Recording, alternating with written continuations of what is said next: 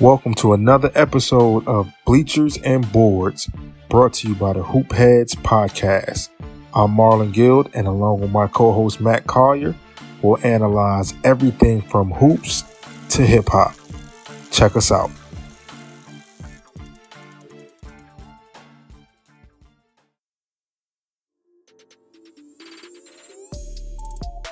Hey Hoopheads, we all hate ankle sprains, and they happen way too often.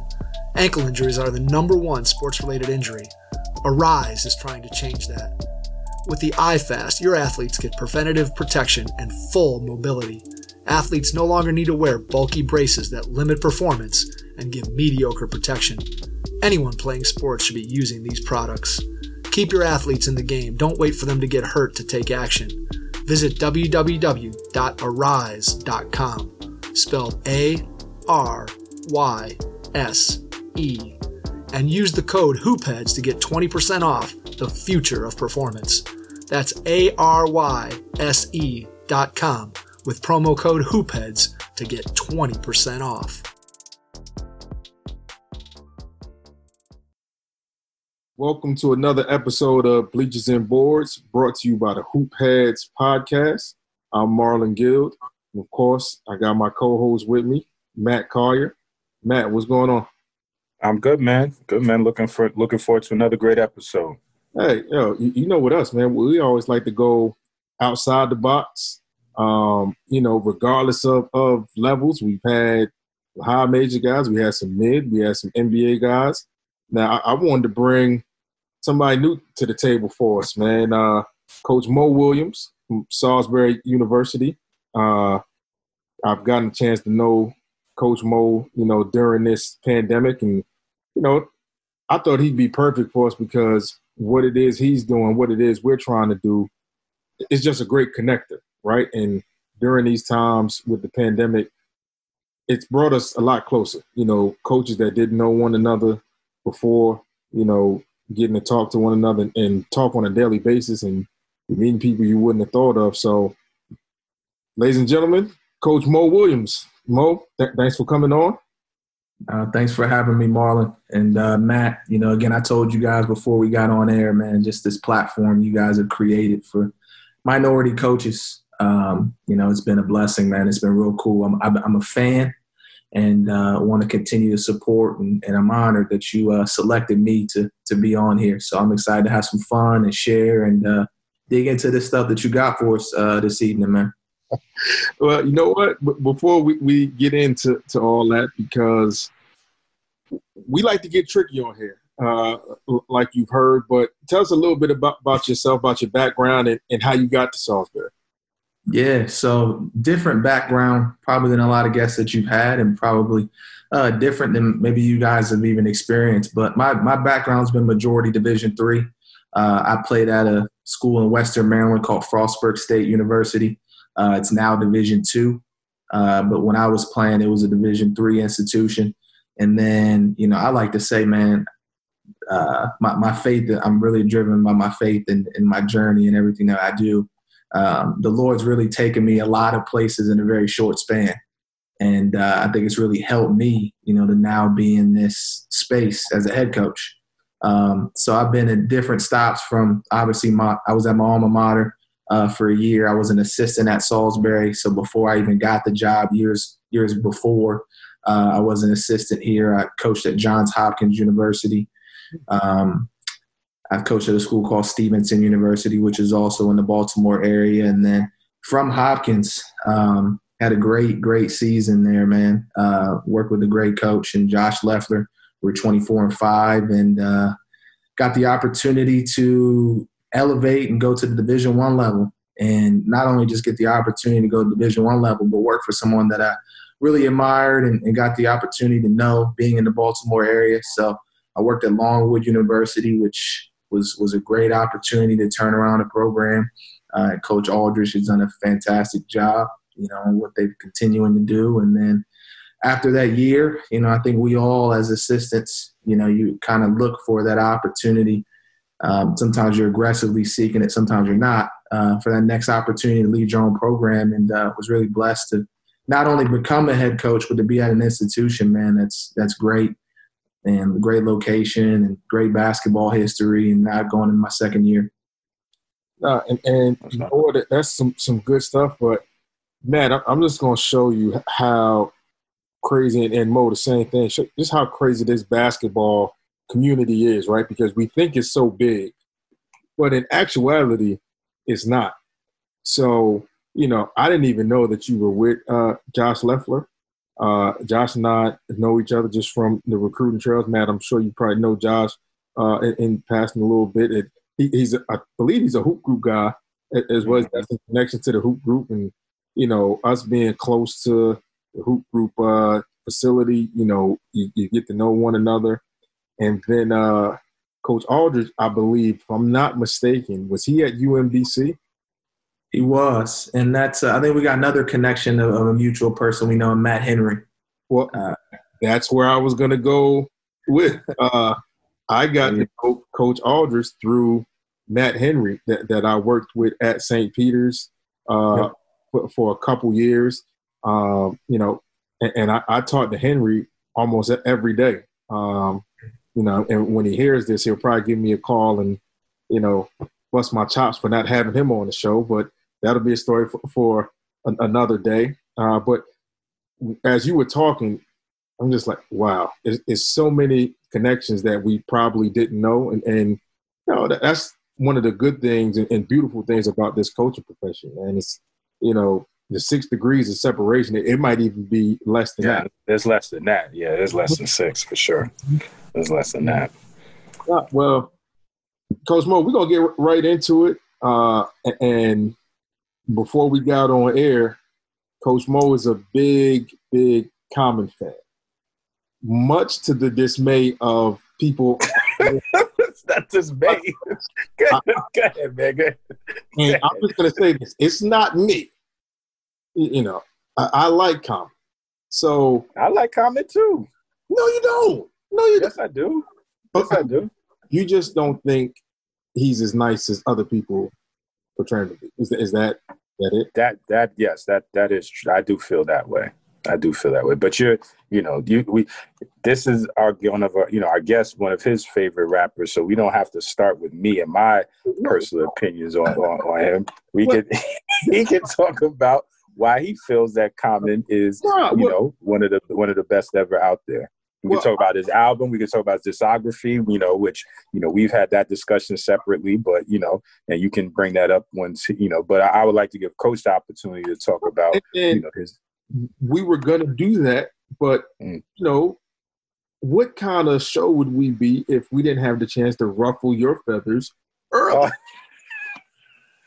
This is, so that okay. Well, at least you're honest. About it. Okay, I respect that. I respect it. Okay, Coach Mo, the floor is yours, and we would love for you to talk about why you like Common and what drew you to Common. I'm going to ask you some questions about Common that I'm sure. You know what? The floor is yours, Coach Mo. I'm sorry. Man, I feel like this is going to be sparked to be a good conversation. But, I think the first thing you guys asked me was my opinion. And, that's the great thing about this podcast, man, is you give guys a floor to voice their opinion. But for me, I just love lyricists, man. And that's the thing I think that's different about the music game. I mean, you go early 2090s, early 90s, where now it's just all about the beats. And I think a guy like Common continues to stay relevant in all those eras because, lyrically, he's not just talking about cars and women. I mean, he's talking about societal issues. I know definitely when the start of this Black Lives Matter movement started, he had an album and it was a freestyle. I'm not sure how familiar you guys are with Sway in the Morning with that freestyle he did on there. But, just his music stays relevant to societal issues, which is something that draws me in. It provokes thought. There's a lot of guys that I like, but, again, man, he's just a guy for me that continues to stay relevant just based off of what he's talking about. I wouldn't say he's my favorite rapper, But I mean, he's definitely a guy for me, you know, as we transcend different eras that stays relevant, you know, and gets played. Right. So you would say he's your safe bet. If you want a good listen all the way through, you're probably going to throw on some Common because you know it's going to be a good listen for you and really keep you even keel, so to speak. Am I correct? Yeah. I mean, I would say I got a solid rotation of guys that fit what we're talking about. Mm-hmm. You know, I'm not sure you guys talk about hip hop, but Lil Brother in North Carolina, you know, those types of guys. I mean, we can go back to Pete Rock, CL Smooth. Ooh, now we you know, like those big Little Brother fan. I'm a big Little Brother fan. Little Brother gets it done. Fonte is one of the most underrated rappers, I feel like. But nicer than Common, but keep going. Here we go. We gonna get there. But yeah, you know, there's a lot of Fonte. Yeah. Well, Mo, we're going to stay on the Common line. And I'm going to just go right to it. This is my personal opinion. Like you said, this is a show that we do opinions on. I think B is a classic album because you can play it straight through, no skips. How do you feel about that? I would agree. Probably say it's his best album. And I would categorize a good album on no skips. There we go. Now, Mo, I knew I liked you. I like you even more now after that because there's somebody on here who doesn't think B is a classic album. Matt, why don't you chime in on that? Is it you? Yes, that would be me. That would be me. I don't believe that. I don't believe that. Tell Mo why and tell the listeners why. B is a very good album. I agree that it has no skip songs. The production is very good, you know, excellent. You know, one of the best producers to ever make music, you know, produce that album. And lyrically, it's good. But to me, if you're going to use the word classic, that means that it's on par with other classic albums. And in my opinion, if you say that an Illmatic is a classic album, if you say A Reasonable Doubt is a classic album, if you say that Doggy Style is a classic album, The Chronic, you know, the list can go, you know, there's not a long list, you know, Ready to Die, you know, there's lots of classic albums, right? If those are classic albums, in my opinion, you can't put B in the same category as those albums because it's not as good as those albums. So to me, the word classic is rarefied air, similar to the conversation we had about the Hall of Fame.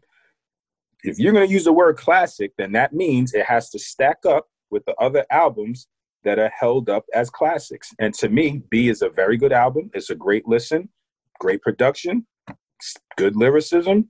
But if you compare, if you're going to say that B is a classic and Illmatic is a classic, and you put those two up against each other, there's no there's no competition there. So that's where the only issue that I have with it is the use of the word classic associated with it, because to me that means you're saying it's comparable to other classic albums, and I do not believe that it is. So that would be my stance on, and that in my opinion. Mo, what's your comeback to that? Because you have one. I see it for the listeners. You can't see this. When you see it on the YouTube, you'll be able to see. Coach Mo has that fire in his eyes that he knows that he's going to answer this and shut down everything Coach Matt Collier has said. So please do. I'm looking forward to it. There's no shutdowns at all. There's no shutdowns. We're just doing jabs, no haymakers tonight. Okay, I'll take that. You said classic, correct? Right. That's the word that really I would say grind gears. Huh? That's fair. That's the word, classic. Mm-hmm. Yeah, absolutely. Yep. All right. So you're saying that the B, and let's stay with Nas, Illmatic. Mm-hmm. Right? You're saying it doesn't compare. Right. You didn't really go into detail as to how it doesn't compare. Woo! Okay. Do we really want to do we really want to go there? Okay.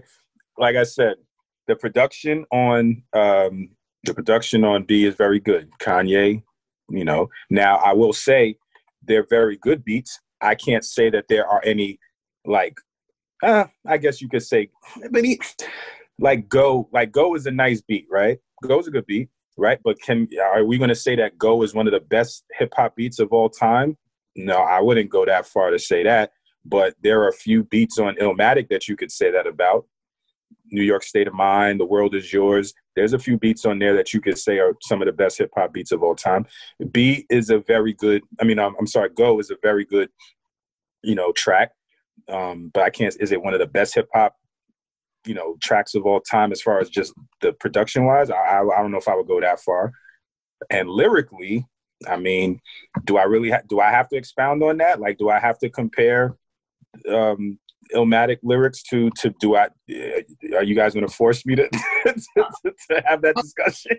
Are we going to go down that road? No, I just don't think you're making it sound like Common isn't good. No. And this is the issue that I have. He is good. He's not Nas. There's a big we're talking about rarefied air here. We're talking about the best of the best. Common, to me, is above average. He's an above average rapper. He's not at the top. He's not at the cream of the crop. So with that, elite, average, beats are, good. Wow. Not the best of all time. So again, that's why it's not. My opinion. I just think, and Mo, I don't mean to cut you off, man. I know you want to challenge. No, I'm done. I'm done. Okay. So let's go with the B album. Let's go with the first track, the intro. Is that beat not fire? Once again, this is what I'm saying. It's good. What about the last beat on the album? Yes, yeah. Okay, the first beat on Illmatic. If we're going to stay with Illmatic, okay, and I know we talk about Illmatic a lot on this platform. But if we're going to talk about the first beat, you talk. Okay, if we're going to talk about the first beat on Illmatic, it's New York State of Mind. Again, one of the best hip hop beats ever made. Oh. Okay, that's the first track. Then, if you're going to talk about the last track, it ain't hard to tell. So again. Kanye gave him great production, but are we really going to compare it? He didn't give him the best beats he's ever done. He did on that album. He gave him good beats. Good, very good. And Kanye at that time was at the top of his game, production-wise. So he gave him good beats. That's what I'm saying. Y'all are trying to take it as, oh, it's trash. No, I'm not saying anything close to that. But there's a difference between very good and elite status. That's what we're talking about here. We're talking about the best of the best ever. That's the distinction, not trash to good. We're talking about good to elite. It's still room there. Mo, I'm sorry to do this to you. Matt's from Queens, so take Queens out of it. Reasonable doubt. Do reasonable doubt. Compare reasonable doubt to B. I think you can play both straight through. Yes, you can. So I agree with that. There's something to be said for that. If you can play an album straight through, no skips, but that still doesn't make it as good as Reasonable Doubt. That still doesn't make it as good as The Chronic. That still doesn't make it as good as Doggy Style. You're right, but I'm saying what I'm saying is, and you make a valid point. I think if you can play an album through with no skips, it deserves to be mentioned with other albums that are in that same realm of no skips. Now, you already know my take with Illmatic. I think it was better than Illmatic because I have. We're not going to get into that tonight. Now, we're not going to get into that today. Now, listen. Here's another thing that you can also put into the comparison for classic albums. Okay, Common did his thing, Kanye did his thing, but what impact did the B album have on the state of hip hop? And when you compare it to an Illmatic, a Reasonable Doubt, a Ready to Die, a 36 Chambers. Let me think. Only Built for Cuban Links.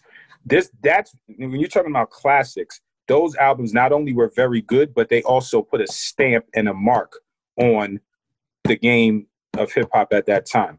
B was a very good album, great listen, all of that. But what impact did what lasting impact did that album leave on hip hop in comparison to classics that we're talking about?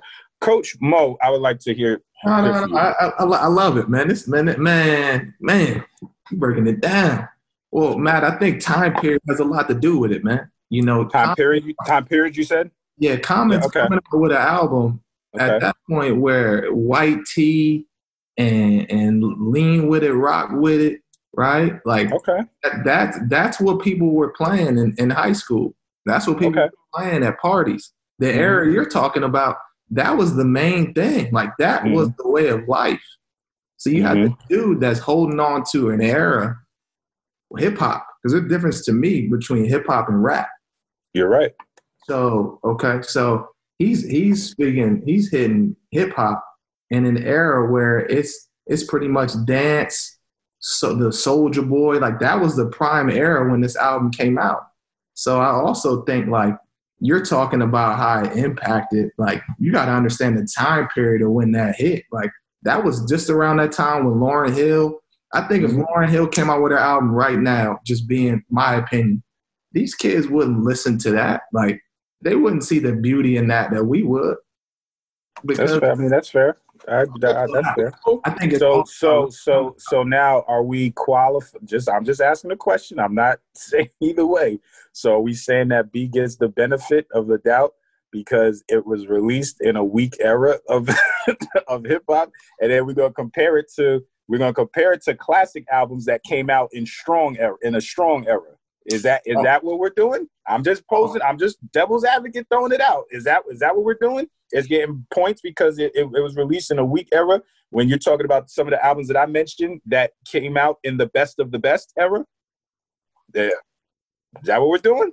No. If that's what we're doing, I'm okay with it as long as I'm gonna let Mo answer this first. I'm gonna let Mo answer first, then I'm gonna say what I got. Go ahead, Coach Mo. What's on you, man? No, all I'm saying for me to end this on my end is I don't have much else to say on this. Now you good, Coach. You hanging tough. You good. Nah. I think we're talking about good music. All competition. I think we all talking about good music, good albums, and at the end of the day, to me, a good album is if I could press play and from the start to finish, I enjoy it. And you know, I'm gonna hit y'all with something I tell my players, man. Comparison is the thief of joy. So, you know, I really don't. Amen. It's more of this LeBron and Kobe and Jordan thing, man. Why can't we just enjoy all of them and their own stuff? But I'm just saying that the era when those albums came out, that was when hip hop was truly appreciated. You know, that's what made those albums so great is there was so much competition against those albums, and they still came up on top. But I think that album we're talking about with B, you got to think of the time period of what it was battling against. You know, that was not popular during that time. That's true. And he still was holding on. He still was getting love. You know, it's the same reason why we're talking about Lil Brother. You know, you say that to some people now, they don't even know what that is. That's true. You're right. They still be relevant. Like that's hip hop groups that's never talked about. Amen. They made good music. I'll just say this. 2 days ago, yesterday was when we did this in a group chat. Midnight Marauders by Tribe Called Quest and Enter the 36 Chambers by the Wu-Tang Clan were released on the same day, 1993. So we'll pose that question. Are either one of those albums classic? Is Midnight Marauders a classic and is Enter the 36 Chambers a classic? No question. Yes. Okay. Coach, you would agree with that, Coach? Yeah, I would. Okay. So I agree. We can leave it here. We can end the board talk segment. I mean, a bleacher talk segment, and transition to the board talk. But I just have a question. Wait. But before you do that, Coach Mo brought up a good point, and you are not giving Common his credit for the album because how am I not? Hold on. Because of the era that it came out in. That's like, Mo, what you just said, the discussion of if LeBron played back in the 80s and 90s, would he still not be LeBron? We killed LeBron because of the era that he played in. And I'll give you another one. Mm-hmm. I've never seen Wilt Chamberlain play. But if you bring up Wilt Chamberlain to any modern day argument, especially a kid, they'll say, man, he was bigger than everybody. So what? The rules changed. Well, all right. It's the same with Bill Russell. Are they undervalued because of the era that they came into? Like, I just feel like it's hard because this stuff's always changing. And that's valid. Just to clarify, I wasn't saying that Common should lose points because the era that the album came in. I was just asking the question, were we giving him extra points because it was different from every? That was my only question. And I asked the question that everybody conveniently avoided or didn't let me get to was, are you going to compare B to Midnight Marauders or Enter the 36 Chambers? And I'm also, Coach, you're a guest in all due respect. If we're going to be comparing, and I don't think you were doing this, but I just want to clarify. I hope we're not comparing Common to I hope we're not doing that. We're not. Because now we're going to a whole other avenue that, and we ain't even touched the basketball yet. Nah, I don't think you're doing that. I'm just, I'm just putting that out there. No, we're not touching that. Well, you know what? I think that was some good barbershop talk. Coach Mo, like you see, we get a little crazy on here. Yeah. And it's only because Marlon knows what buttons to push. That's what it is. He's the chief instigator of the bleachers and boards, and that's his. It's not his only role, but that's one of his roles is the chief instigator. So that's how that goes. Yeah, he's got a gift for sure. Oh, no question. All right, I'm gonna say this: being that we were debating Common's B album and Nas' Illmatic album, we're going to segue.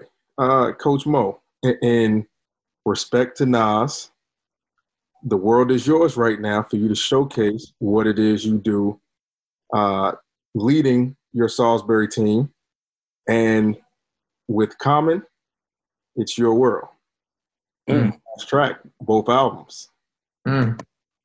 So if you don't mind, we'll segue into what it is you do leading your Salisbury team into a season, man.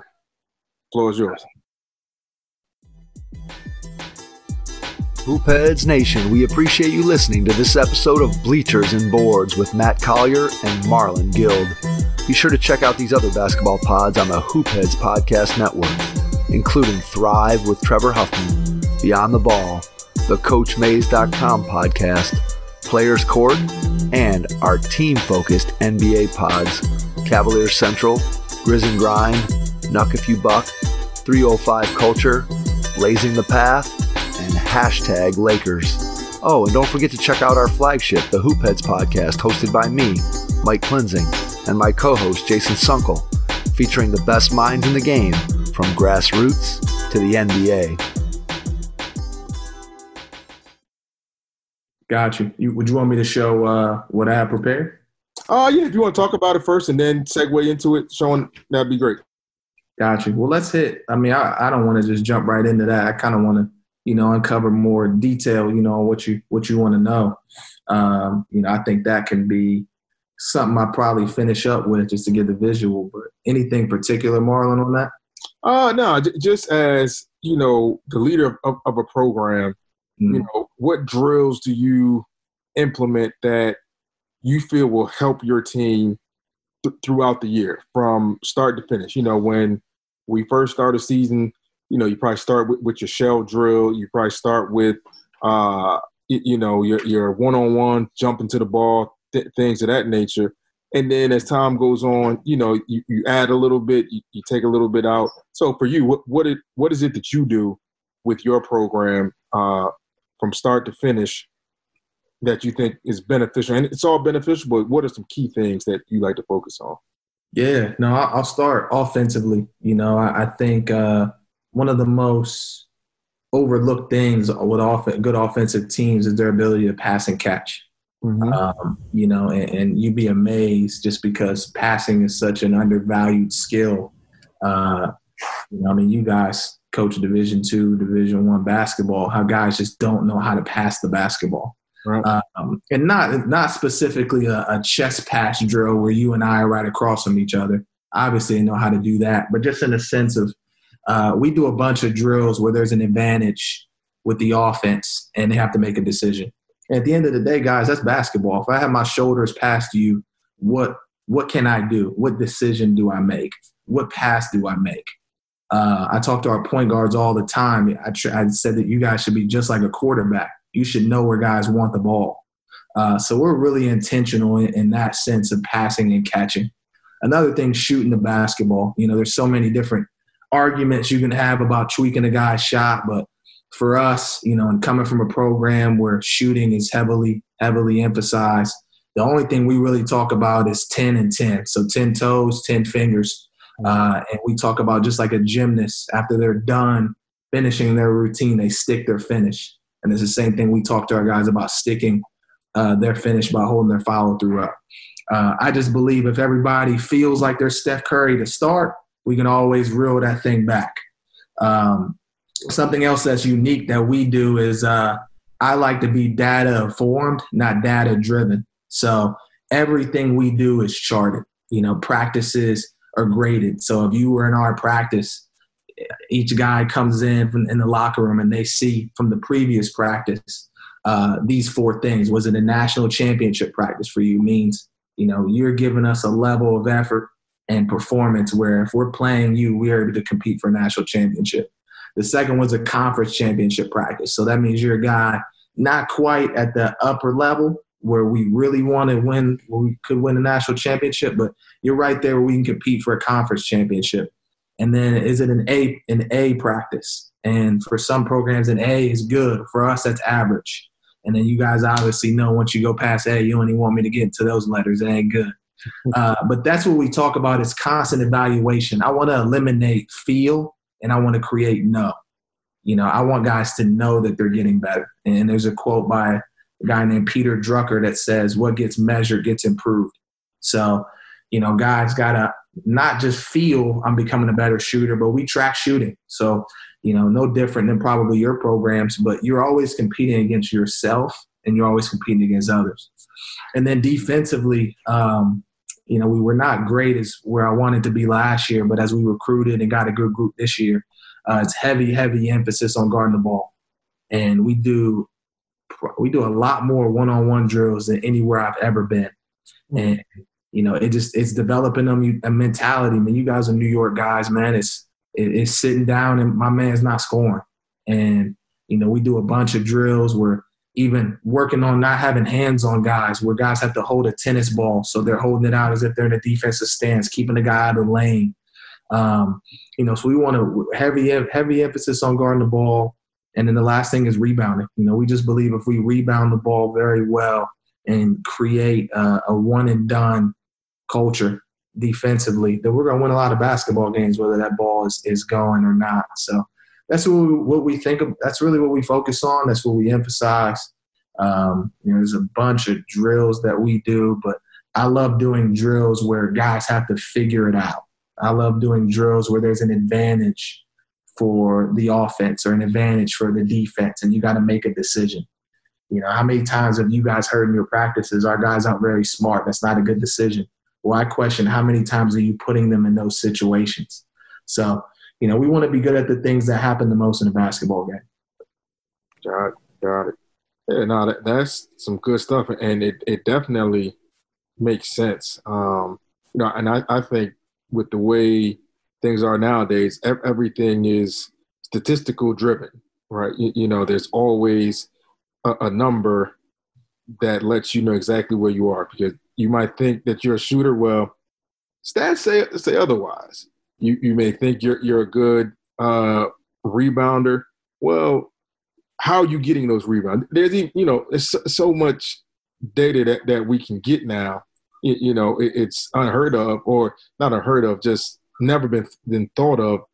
And now that it's out, you have something tangible to show with what it is one might think they're doing. So that's big, man. And definitely love what it is you're doing with your program, and having those guys become better. So if you can give us some drills and things that you go through in the practice, man, that'll be great. Yeah, sure. I'll share my screen now. That's good with you guys, man. Absolutely. Yep. Looking forward to it. All right. Can you guys see this? Yep. Okay. All right. So I'm gonna hit play on this, and you guys can hear me as well. Yeah. Just make sure you if there's any sound, just probably pull the volume down just so it doesn't. Gotcha. Shouldn't be. But the first thing, guys, is clarity is a word that's really big to me, and our guys need to understand, what are we trying to accomplish when we're in here. And it's just this simple quote that I have in my office. I talk to the guys about this before we even step on the floor and have our first day of practice. But, it's this philosophy. We practice to create habits that enable us to play our best in the most difficult situations. That's why we practice. That's why we're in there. So, we have to really create an environment where it's harder. And I know you guys have obviously heard this being basketball guys, but it's harder here than it is in the games. I'm not seeing this for the first time because we're doing it in practice. So that's really what our practices are about. And there's more time put into it than the actual practice. And that's how there's an intentional plan, and it's a good plan. Something I always, before we even step out there, we have a thought of the day. So the guys have to know what that thought of the day is, and it's usually life driven. That I understand as I create those, that might be the one time in these guys' whole day that they're able to learn something about themselves, life, or how to navigate through life. So those are very intentional things. Then we have an offense and defensive keys, where those are the two things offensively and the two things defensively that they need to focus on. So when they come out on the floor, again, we're always competing, guys. So as soon as I blow the whistle, it's a competition, even myself, beating them to the half-court circle. And whoever's last, you're doing push-ups. So, that's how we start. And then I ask those guys, what's the thought of the day? What's the offensive emphasis? And then what's the defensive emphasis? And the cool thing about it is it went from being coach-driven to the players are like, hey, hey, Mark, the offense today, the defense. And that's how you have what we call a sticky environment, where you're doing things that are starting to stick. And that's the cool thing I'm seeing in year 2, is the guys are starting to speak this stuff. But got some drills for you guys that we do. This first one is called blood drill. And, you guys can kind of see here, I'm pretty much setting it up. So this is the first day here. I'm giving you guys a rough draft. Our mascot's the Seagull. So I'm giving you the rough draft of the Seagulls here. But what it really is, guys, is it's a defensive placement drill. And we don't ever want to help. We don't ever want to go and help. What we talk about is our position is our help.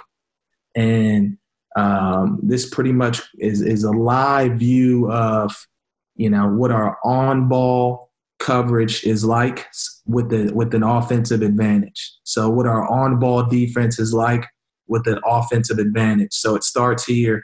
I'm fast forwarding a little bit for you guys so you see it. And I'm just talking about these positions here. But it starts with the offense having the ball at half court, and the defensive guy, his chest should be on his shoulder. Okay? And then you have these guys, we're a ball line, midline team. So there's a line here right in the middle of the court. If the ball's on this side, offense needs to see bodies. And again, we never go and help. Our position is our help. So that's really what I'm talking to the guys about in this clip on how it goes. just talking about these slides here, what they need to do. And then as I roll this here, again, you see the offense having a slight advantage right over number 3. It's where the ball is. And great job. Probably should have called a foul here. Obviously, that's a hook. But his job is to break contact and sprint and do what we call a slide and ride. So that means the defensive guy is trying to work his position back to staying on this shoulder and basically creating a tough 2 against contact. So offense does a pretty good job. Again, that's an offensive foul. Should have been called. Again, we never go and help. Our position is our help. I think this is the first time we've actually done this here. And we teach this last line of defense. We never help up. We only help over. So, again, you kind of create a very awkward shot. Should have been made, but it also should have been a foul there. So just giving you guys a feel of what this drill looks like as we change possession. Again, same thing. So offense has that advantage here. I'm talking to number 12 to get over to the midline. Here's a better rep of it after we taught it. Again, we really try to emphasize, so he should be working even harder to try to get back to the shoulder, which he eventually does towards the end of this, forcing a pickup. 24, again, our position is our help, so our body is here, but our mind is there, and we want to arrive on the catch. And this is a great closeout here. We talk about we actually don't chop our feet. So we tell our guys we want to arrive sticking his face. So we want to arrive with our stick hand, and we want to arrive with the high hand with an active hand. So a high hand with an active hand. And we're trying to influence this ball away from the middle. We're encouraging skips, not giving skips away. So this is excellent here. Good position here. Would have loved for Maroon here to be in front of him. But again, whenever we force these, skips are good for our defense because it allows us to recover, and you're now having to catch the ball out of rhythm like you see there. Now, Mo, if you don't mind me asking, man, and I'm sure I know the answer to this, are your guys just moving on the flight of the pass? Is that what you teach for that cross-court pass, that skip pass? So it's 24. Yep. Okay. Yep, so it should be airtime movement. So we want to arrive as soon as the ball is caught, not when it's caught. Mm-hmm. So, yeah, airtime movement, jumping to the ball. Again, I don't love the middle drive. Again, just showing our motion here. What makes it tough is no one's ever standing in one place, so 12 loses his guy. And then, blockouts are key. We got to be able to box out. Again, this will be a good one here. And we tell our guys offensively a good possession is a paint touch, creating a closeout. A defensively is not letting them get a paint touch and having control closeouts. So here no one gets beat. We do a good job guarding our yard, and we force a contested rhythm 3, and we get the rebound. So, again, it's a great drill. If you guys watch games, that advantage here, I'll just rewind it real quick. This happens very often in a game. Where I didn't create this drill. I've seen it from other programs, but why I like it is we want to get good at the things that happen the most. So offense having an advantage here, what are we going to do? What are we supposed to do? So we'll do this drill playing off a wing drive, which is this, or we'll also doing it off of a corner drive here, working on that rotation and those things. Got it. So great drill. Our guys like it. What we do is we grade every live segment of our practice. So this was a live segment, and guys got a feel for it. So another one of my favorite drills, this is called restrictions, and we do it with transition or we'll stay in the half court.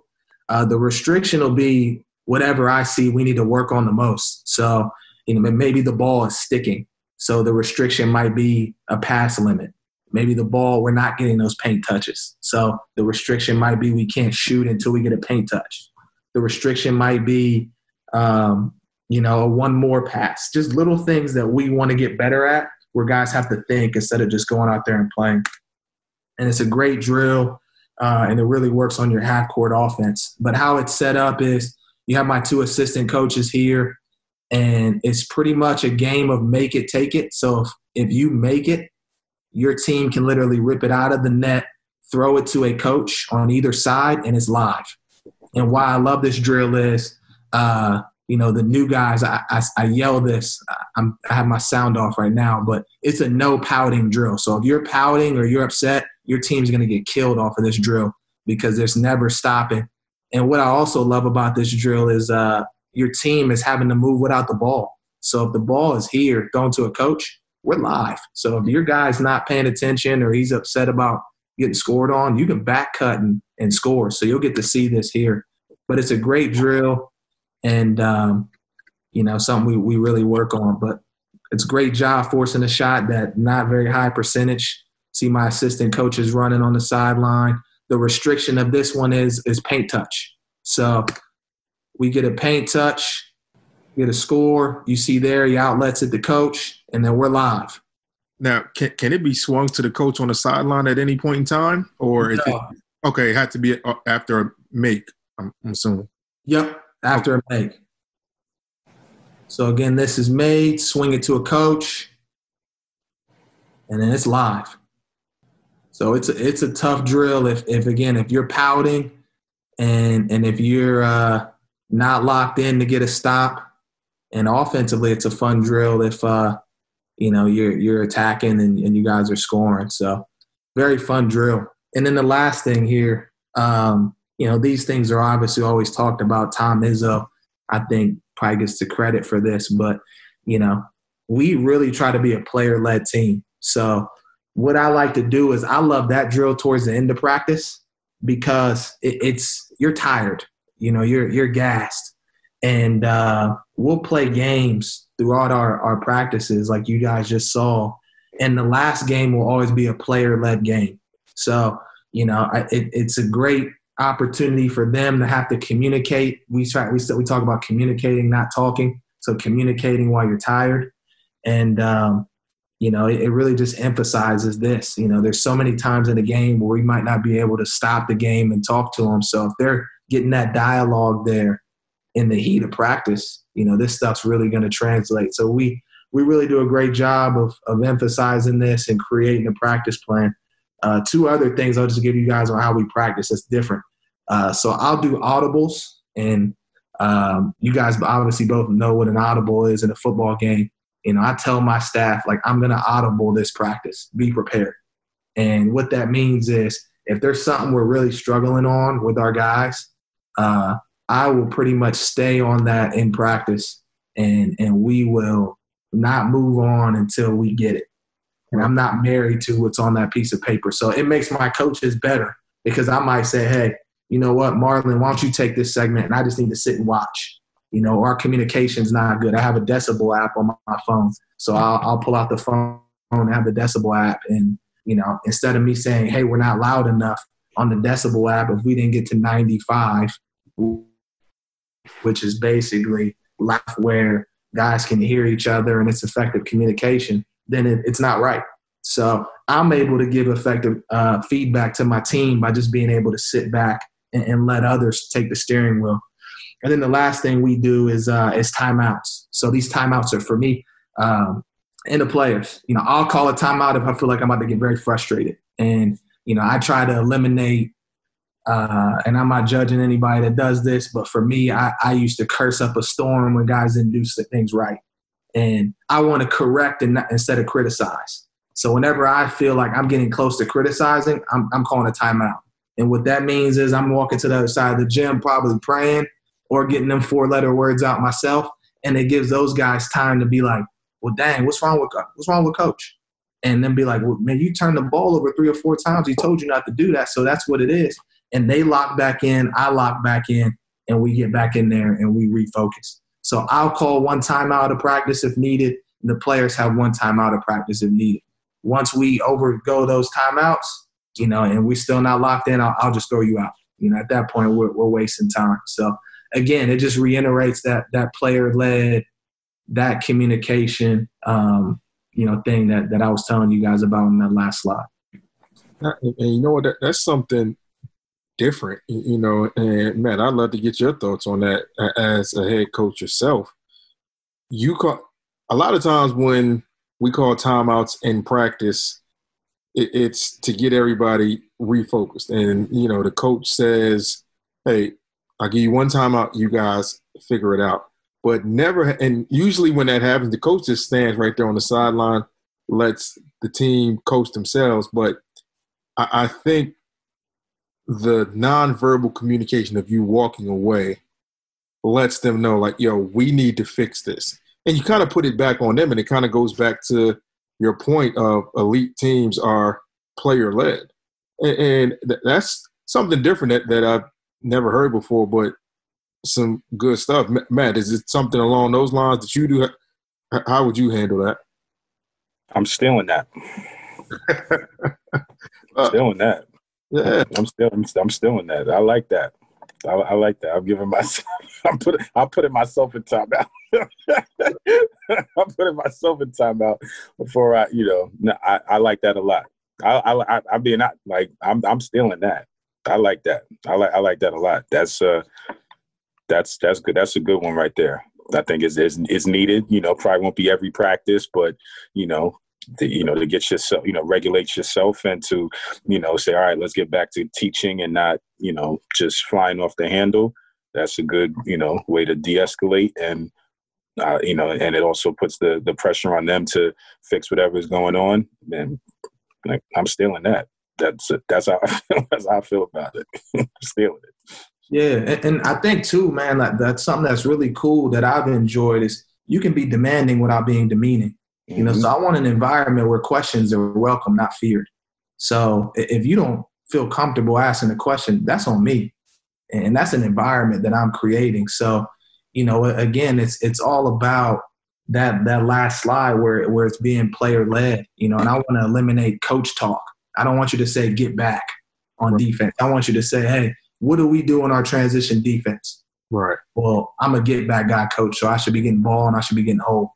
One of us should be getting whole. So we want to create that dialogue where guys are speaking the game, right? And it has to transfer from myself or us, and it has to go to them. But if we don't create that space, how is it going to transfer? And something else we're doing, I'm actually implementing this next week, is I'm putting each guy paired with somebody. So Marlon, if you and I are partners, if we're doing a drill, my only job, if we're partners, is to give you feedback.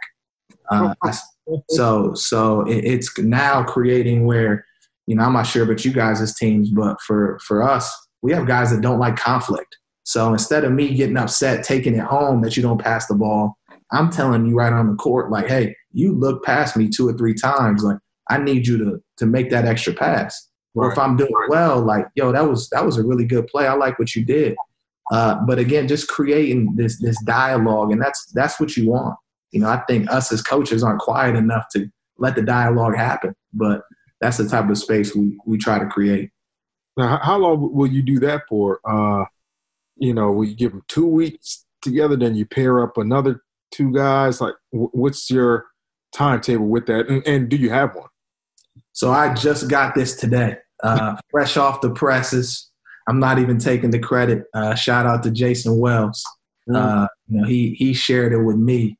And I'm like, I like that. And mainly because I have a team now where we're in a stage we need to be – we're not comfortable speaking those things to each other in the heat of the moment. So, now we got to create that space. But I'm going to put the guys that don't like talking to each other together, to be honest with you, and see how that goes. And, again, I think eventually you start to put your point guards together. So now they're saying like, hey, remember, coach says don't ball ahead there because we don't have an advantage. Just bring it over, and then we get to our offense. And I think that's really going to help. At the end of the day, I want them to start to speak our language. Because when you can speak it, your body can get there.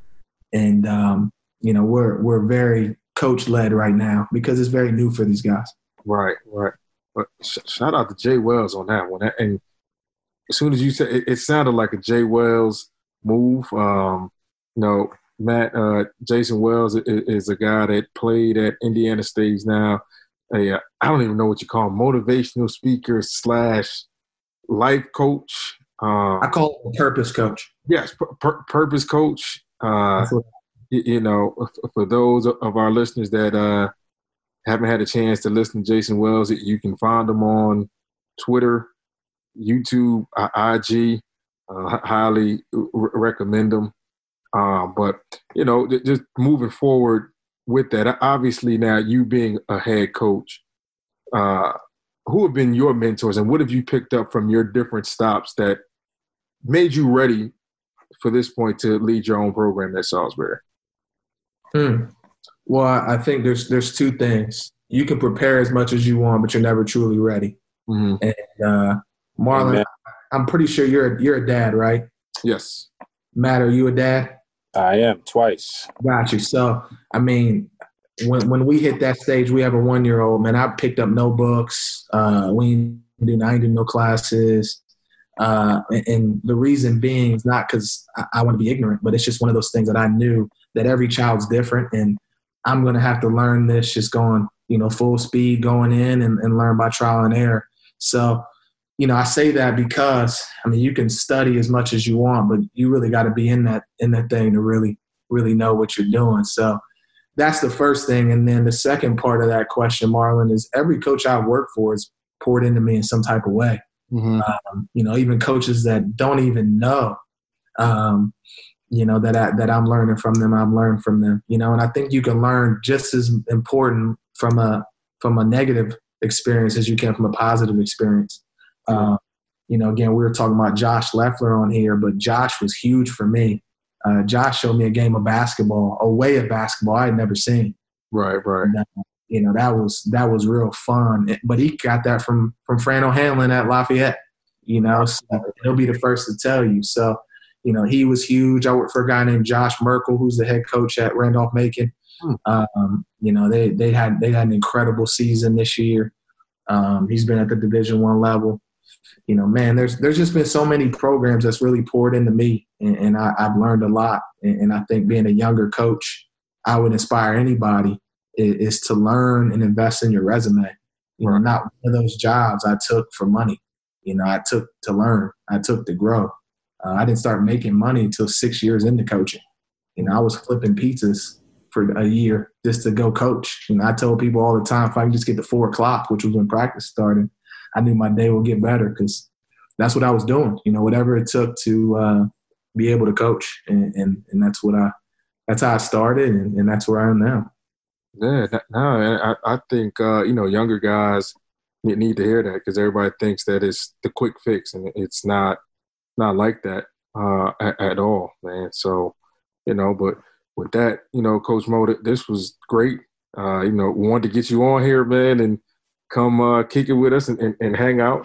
Hopefully you had a good time. We get a little crazy on here, but, the premise of this is for guys to show their X's and O's game. And obviously with you leading a program, you're going to continue to do that, man. And we're looking forward to watching you, progress with your program at Salisbury, huh? No, I appreciate it, man. And again, I just love the platform you guys have created for minority coaches, man. This is powerful, and I challenge us all, man, to continue to support this, man, because it was fun to do. I learned from you guys, and, my prayers are this continues to grow, man, and you continue to just find these coaches, man, that can use this and promote not just themselves, but I always tell this to our guys and my staff, this is my practice. So this is how I get better. These are my reps where I'm able to put things out and see how it is. And, we're essentially just had a meeting that was recorded, in my eyes. We had a meeting and we got fades as well while we was in that meeting. And we listened to Matt's strong conversation about how much he loves Nas. And, it was a good experience.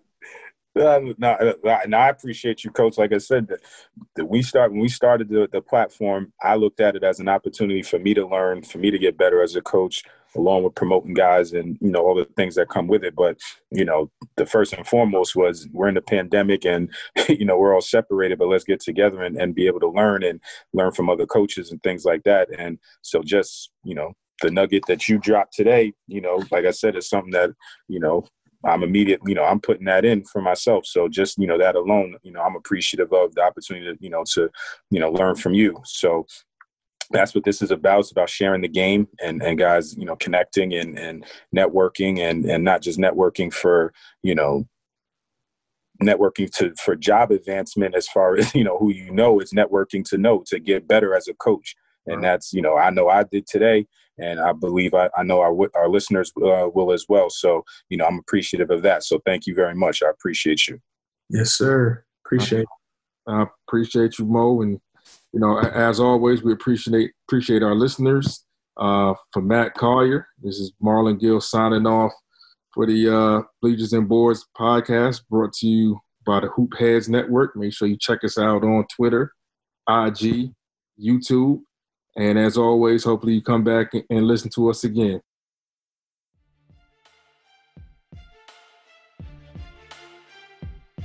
Well, that's another episode of Bleachers and Boards, brought to you by the Hoop Heads podcast.